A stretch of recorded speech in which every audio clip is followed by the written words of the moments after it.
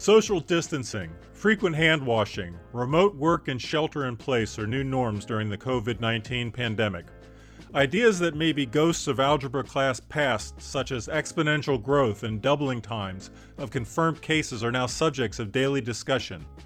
One common feature of daily reports are charts and graphs designed to convey information of this worldwide epidemic and to explain proposed control measures. Understanding and evaluating coronavirus charts is the focus of this episode of Stats and Stories, where we explore the statistics behind the stories and the stories behind the statistics. I'm John Baylor. Stats and Stories is a production of Miami University's Departments of Statistics and Media Journalism and Film, as well as the American Statistical Association. Joining me are regular panelist Richard Campbell, former chair of Media Journalism and Film. Rosemary Pennington is away today. Our guest on our first ever Stats and Stories Home Edition is Amanda McCulloch. McCulloch is Senior Data Visualization Lead at Excella and co-organizer of Data Visualization DC. Thank you so much for being here today, Amanda. Thanks, John. Amanda, I thought your Fast Company article, A Complete Guide to Coronavirus Charts, Be Informed, Not Terrified, was great. What inspired you to write this article? So the article was actually originally written for data visualization practitioners and framed quite differently. We saw that early on in the coronavirus epidemic that there was a lot of information and data being made publicly available about the new cases that were emerging every day, and in some case being tracked in more of an hour-by-hour basis. That was in part because of the work that the Johns Hopkins University did to create an early COVID-19 tracking dashboard and make the underlying data publicly accessible through their GitHub repository. Because that data was so available, we saw a lot of people from the data science and data visualization fields jumping in and wanting to analyze and build their own charts and graphs of that data and information. And exploring data can be really valuable for enabling your own understanding, but it's challenging in this kind of global pandemic environment because there's so much subject matter expertise from public health and biostatistics and epidemiology that we really need to understand to actually wrap some context around that data. There's a ton of uncertainty in those numbers. There are calculations that you can run, like case fatality rates in the early days, but really should you when we really have uncertain denominators or uncertain numbers of cases depending on how many people are being tested. And so the article actually started as and was published as 10 considerations before you publish another chart about COVID-19 designed for the data visualization community, and then later adapted into the post that you saw in Fast Company that reframes some of those same points and kind of same key learnings, but for a broader audience who are really consuming all of the charts and graphs that are saturating the media right now. Amanda, you were talking there about uncertainty, and one of the things that we know we're all struggling with this is a lot of us want more certainty at a time when it's kind of early on in this contagion. A lot of journalists are asking questions that kind of jump out ahead of everything. When are we going to know this? When are we going to know that? Do you have any advice for journalists in wrestling with the whole question of uncertainty? I've learned over time, this is something that statisticians wrestle with all the time. Journalists seem to be a little less patient about this, and we really need that kind of patience now, I think. I think that patience is really important because of the danger of misinformation, right? One of the challenges that we're facing as we look at coronavirus in the US is the ways in which the different pieces of technical information and data are translated into headlines by different news outlets. Something top of mind that I've been talking about with some of my colleagues is about a CDC report that was used to drive a headline that featured in the New York Times that said younger adults make up a big proportion of coronavirus hospitalizations in the US. And the subtitle on that headline said something to the effect of, new CDC data shows that nearly 40% of patients sick enough to be hospitalized were aged 20 to 54. Now, that sounds like a really startling and alarming headline, but when you dig into the actual source report, there's a big question about how accurate that 40% number really is. If you go to the source report from CDC, you'll find that the number of cases that they had as of March 16th was around 4,226 cases reported. Of those, only 2,449 of those cases actually had age information known, which means that we're already limiting our sample down to 58% of the U.S. cases. And segmenting that further, there were only 508 cases out of that 4,200 plus that actually had both known age and hospitalization status. So that's 12% of total cases that we're looking at that actually had this outcome variable of interest. Yet somehow this headline, around 40% of patients sick enough to be hospitalized were in this younger age group, age 20 to 54, is what hit the headlines. And what's challenging when we look at this is that this report that the CDC put out is primarily done for technical audiences. Seldom do they have this level of intense scrutiny and interest in the data that they're putting out on a daily or hourly basis. And so I think we have to have a little bit of empathy for our CDC colleagues who are being demanded to put out data as fast as they can. But sometimes that data gets completely cherry-picked for headlines that go ahead and get people to click. When we look back at that CDC report, their key takeaway from this, about this preliminary report, was around the fact that COVID-19 can result in severe disease, including hospitalization, and everyone can take action, such as social distancing. There was no overstatement or even any calculation stating that 40% of all hospitalizations were among young people. And so I think we have to be careful about kind of what information we put in headlines and how we translate these technical numbers into information that people can make sense of. Both giving honest information, it's important for everyone to understand that this is everyone's challenge and problem, but also not information that misleads people or causes undue panic. Yeah, one of the point that you made about complex metrics, even though methodologically simple, as being really a tough thing to discuss. So you talked about case data being deceptively complex. Can you talk a little bit about that complexity? Sure. So as a person who has a background both in public health and data, when we look at how we actually track information about an emerging epidemic, the data that we have available about cases is the best that we know, right? When you start to look at the modifying words on cases, even though we may refer to it that way, you're looking at things like confirmed cases. And those confirmed cases could be cases that have been laboratory confirmed by a CDC laboratory. At a lower level, those confirmed cases could include cases that we usually would call presumptive positive cases in the CDC reporting, that then are cases that were confirmed in a local laboratory but not validated at a CDC laboratory. You can start to see the complexity as you break down all these different kinds of cases that we have out there. We have the added challenge that without robust, widespread testing, we don't have a really clear denominator on how many cases we even have in the US or some other countries. A country that's done a lot more widespread testing, like South Korea, has done a lot more work to actually capture a more accurate denominator and actually have a better understanding of the share of their population who were infected. And so there are a lot of challenges in how we quantify that case information. And we're seeing that now with the public health recommendations being put out there, that if you are not going to have a materially different experience in terms of the treatment from the medical system, that you may not qualify to be tested, even if you show a lot of the symptoms of COVID-19. So it's going to be hard to actually ever have, until we have some way of quantifying who was infected previously through other kinds of tests, it'll be really difficult to have a really accurate denominator for what the total case volume was.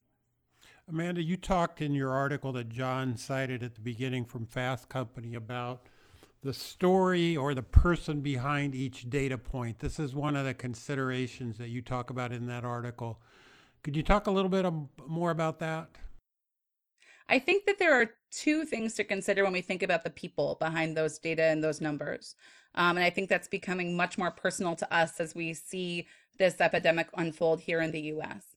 I think on one side, we have to think about all the people who are part of these high-risk groups and think about the language that we use as we create our data visualizations and the text and the words and the content that wraps around them, that recognizes that people who are in high-risk groups are also people too, and how would they feel reading about or seeing the kind of content we're putting out?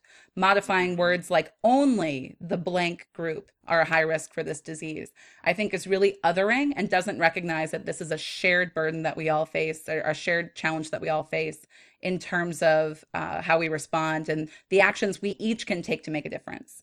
I think also it's really important to try to better help people understand how the actions of any one individual person can have a huge ripple effect with a disease as infectious as COVID-19, especially when you can be asymptomatic, not know that you're sick, and still be spreading virus, which is what one of our big challenges is, right, with COVID-19, is that you may not be intentionally spreading the virus, but the choices you're making about going about your everyday life or going to large mass gatherings when they were still happening can have a material impact. And one story I think that does an exceptional job of trying to put that person at the center and individual choices at the center of the COVID-19 story and the data is a story from Reuters called The Korean Clusters that actually walks through and visualizes the various contact tracing that the team in South Korea did to identify all the contacts related to each individual infected patient or each individual infected person, and found that there was one single patient, patient number 31,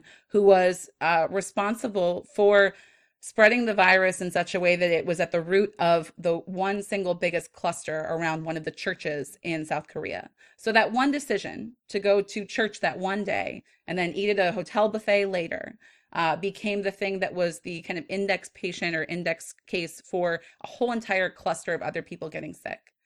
And I don't think that any of that information or that story of patient 31 should be used to point fingers at or try to accuse someone of spreading a disease. I think that's really important as we think about contact tracing and kind of what these index cases look like. I think it's really important to remember that most people are probably doing this not out of any kind of malice, but out of just not realizing that what impact they're having. And so those kind of stories and numbers that as you scroll down that page on the Reuters page and you see this case cluster of individual people all clustered together get bigger and bigger and bigger and fill your entire browser, you can't help but see that visualization and think, wow, like there really are ripple effects to the choices each of us are making right now. That point about the individual case and that contact tracing and how that told a more complex and nuanced story is really important and really interesting. You also in your writing about this talked about the importance of that people want to use comparisons to other diseases as a way to give context for COVID-19, or the comparisons across countries as being important for giving context for COVID-19. Can you talk a little bit about why that can be such a complex and maybe a comparison that one should do with caution? So let's go ahead and unpack those two things a little bit differently. One around diseases, I think, and one around country comparisons and populations, right? So yes, please. One of the infographics that we saw go really viral and really adopted and shared widely was a comparison that looked at the total deaths per day for different diseases, things like malaria, TB, things endemic in different countries and around the world at this point, compared to COVID-19.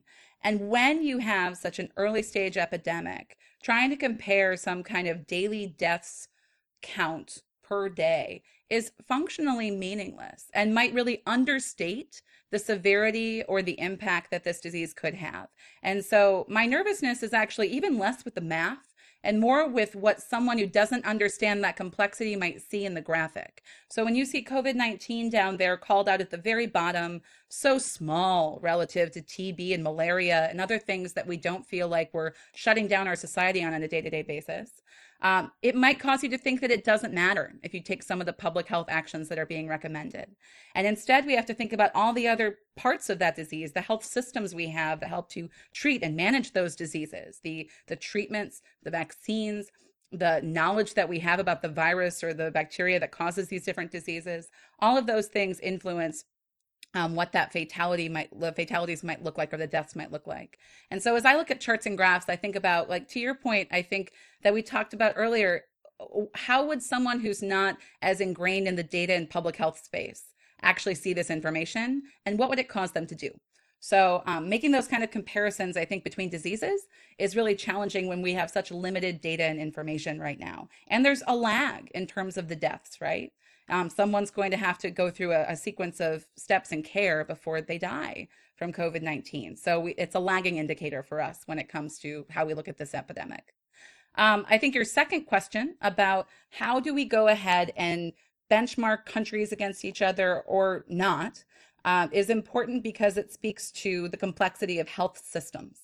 As we look at the data that comes out from different countries, one of the best trackers I have seen about comparing countries against each other is John Burns Murdoch's daily charts that he's doing from the Financial Times, which thankfully actually are all removed from the paywall at this point, which makes me really happy. I really appreciate the ways in which different media outlets are making content more accessible.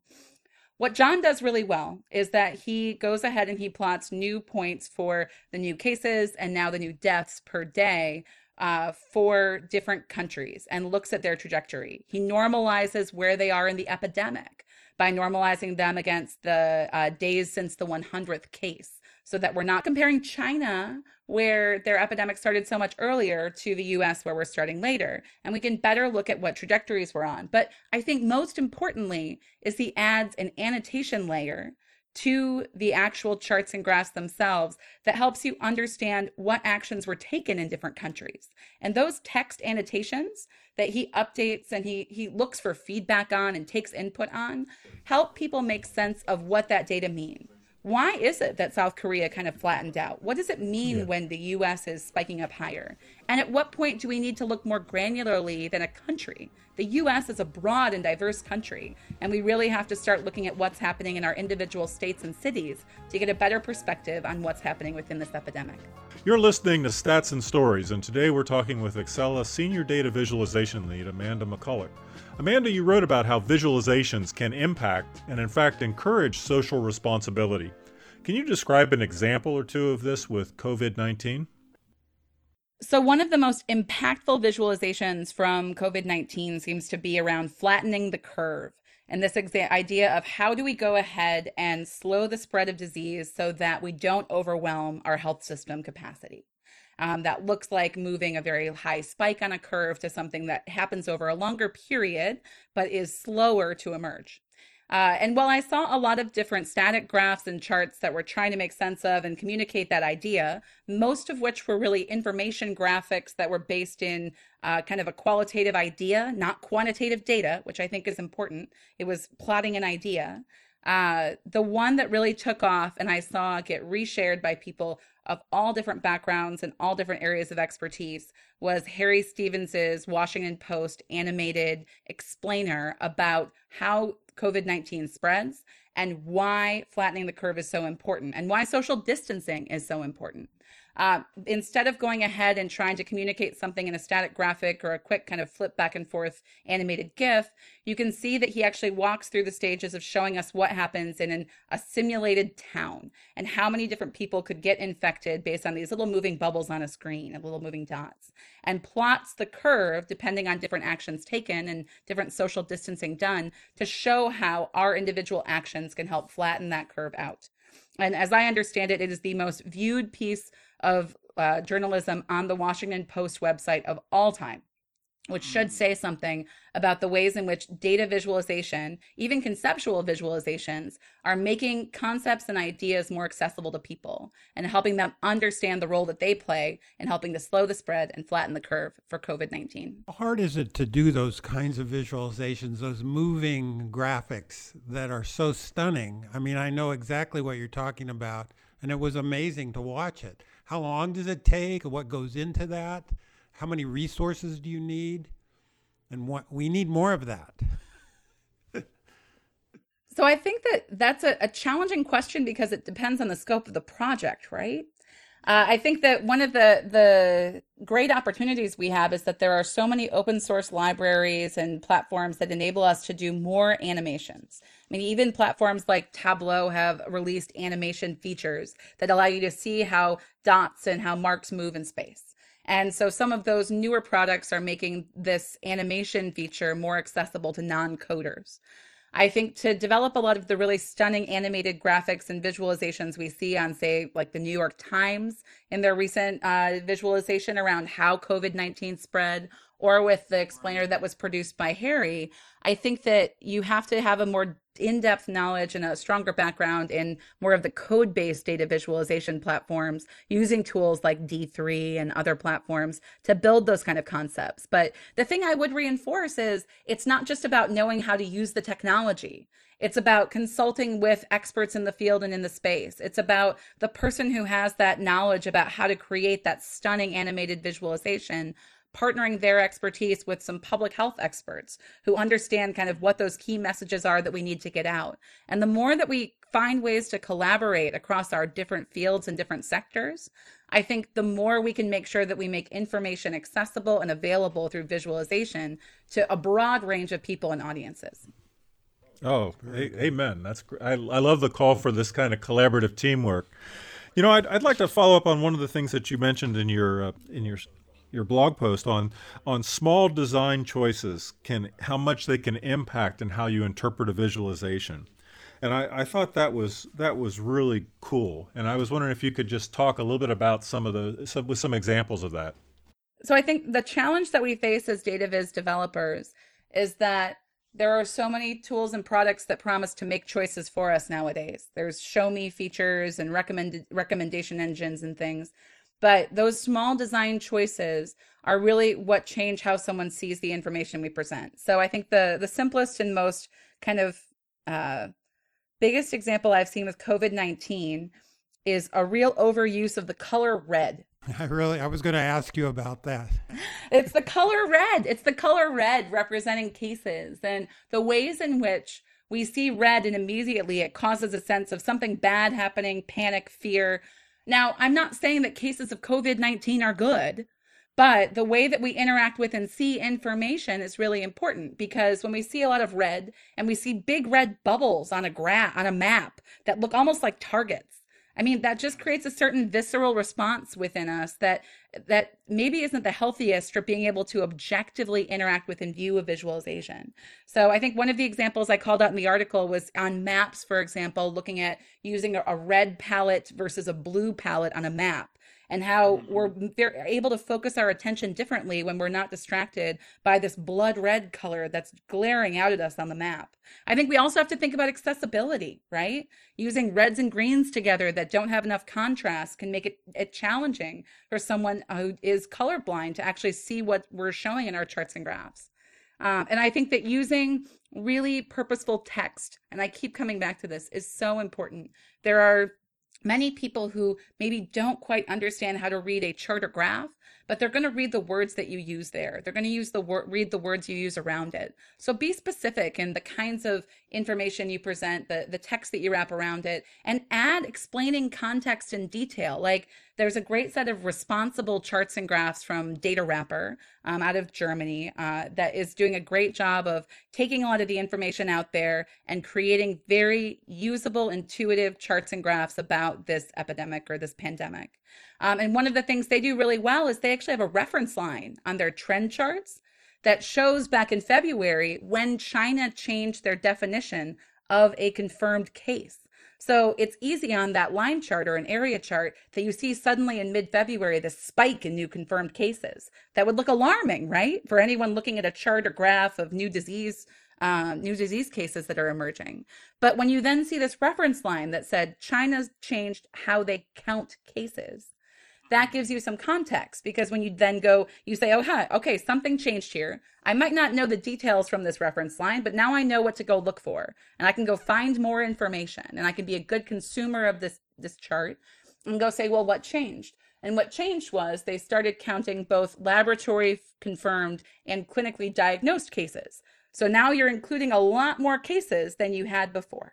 And so that explains that spike. So I think the onus is on us as visualization designers to look at what we're plotting, look at the anomalies or the things that might look scary to somebody in this context, and go probe and find out if there's a reason why something happened. And then make that information that we find also more accessible to others through our charts and graphs. Amanda, when you're reading, just being a news consumer, I know one of the things I'm always doing as somebody who's been a journalist and has taught journalism for many years, I'm always asking students and thinking, what's missing from this article? What aren't they asking? When you look at news, do you think like a data designer? You're looking at how could this story be improved by data, and also more generally, what could journalists be doing better right now? So there's such a myopic focus, I feel like, and maybe it's just in what gets shared and amplified on counting cases, and such a narrow focus on counting cases and how many cases and what new cases. And watching that happen is challenging because A, there's so much uncertainty in that data and nuance, as we talked about. But B, as a general consumer of information in the public, what am I going to do that's materially different when I see that there's 5 new cases yesterday in a given state or a given city? What am I materially going to do that's different about my behavior based on that number and that information? And it makes me wonder what other information and stories could we be amplifying further in terms of what is happening right now, who is being impacted, how we support each other. I'd love to see more amplification of that. I'd love to see more reporting of ranges instead of rates. When we report information like case fatality rates or other data that have a lot of complexity and uncertain denominators right now, when we report those as individual points, or we report them and plot them on a bar chart or a lollipop chart against each other, we're assigning a certain amount of certainty to that data. And we need to be better at reporting that kind of information that has uncertainty as ranges. And so I really appreciate when I've seen some of the shifts that some of the news outlets have made, like a recent infographic from Vox actually had case fatality rates for different countries as ranges instead of as individual points. And I've really appreciated where I've seen pivots from journalists where they've gotten feedback and they've started actually shifting how they're framing or reporting information. Because the more that we plot points on a graph or a chart, the more we assign a certain amount of certainty to that being the number. And we create expectations from people about that number staying the same, when in all actuality, that number is going to change with time. Mm-hmm.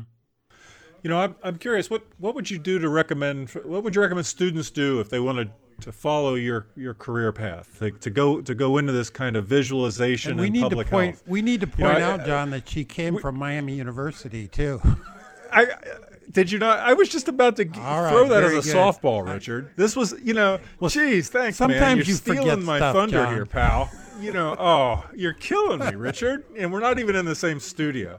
So, yes, we know you went to an outstanding undergraduate institution, Amanda. And you are welcome to shout that out. But also, just the idea of getting involved and doing this kind of visualization on important problems. What kind of things might you recommend to the next generation of professionals that would be joining you in this path? I think it's a different world now than it was when I started out. When I started out, it was an accidental career almost. Nowadays, it sounds like you guys are actually teaching this at Miami, which brings my heart much joy. So I think critical to being able to work in data visualization is mastering skills from a few different disciplines. If this is what you want to do as a career path, I think you have to understand the stats and the math, obviously, so that you're representing information accurately. You have to learn how to interact with and use and analyze large data sets and be able to both scrape them, find them, shape them. You don't have to be a data engineer. I think that you don't have to be a specialist in everything, but you should be conversant in what's required to get data into a normalized table that you can use for analysis purposes. And I think you have to learn some fundamental principles from the UX and graphic design fields. Functionally, you're trying to take tables of information and transform them into some kind of visual story that someone who is maybe less numerate or data savvy can interact with and understand and glean information from. I think, though, that there are so many divergent careers that involve data visualization, right? You can become a data journalist who works in a newsroom.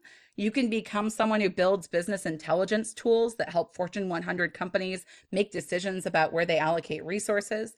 You can do what I did and find a career path in the social sector, where I went on to get a master's degree in public health after finishing my undergrad. A shout out to the zoology and sociology who prepared me well to go into public health, where I brought together that biology stuff along with all of the thinking about society and demographics and everything else.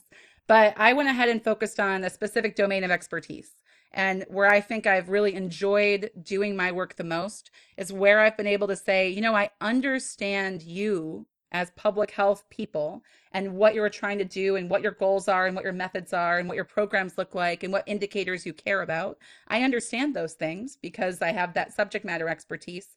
And I've also worked to master a lot of the knowledge around data visualization best practices and how we visualize and communicate that data. So it makes it into something that's a personal passion for me, that I can help to take some of that great knowledge that we're learning from evaluations of public health programs and from the bigger data sets that are out there and finding ways to communicate that in more accessible ways than what I saw when I first started my career.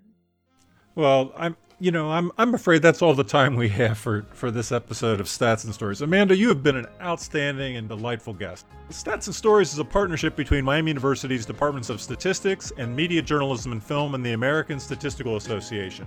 You can follow us on Twitter. Check out the handles at Stats and Stories, at John_Baylor, and at ROMPENNI.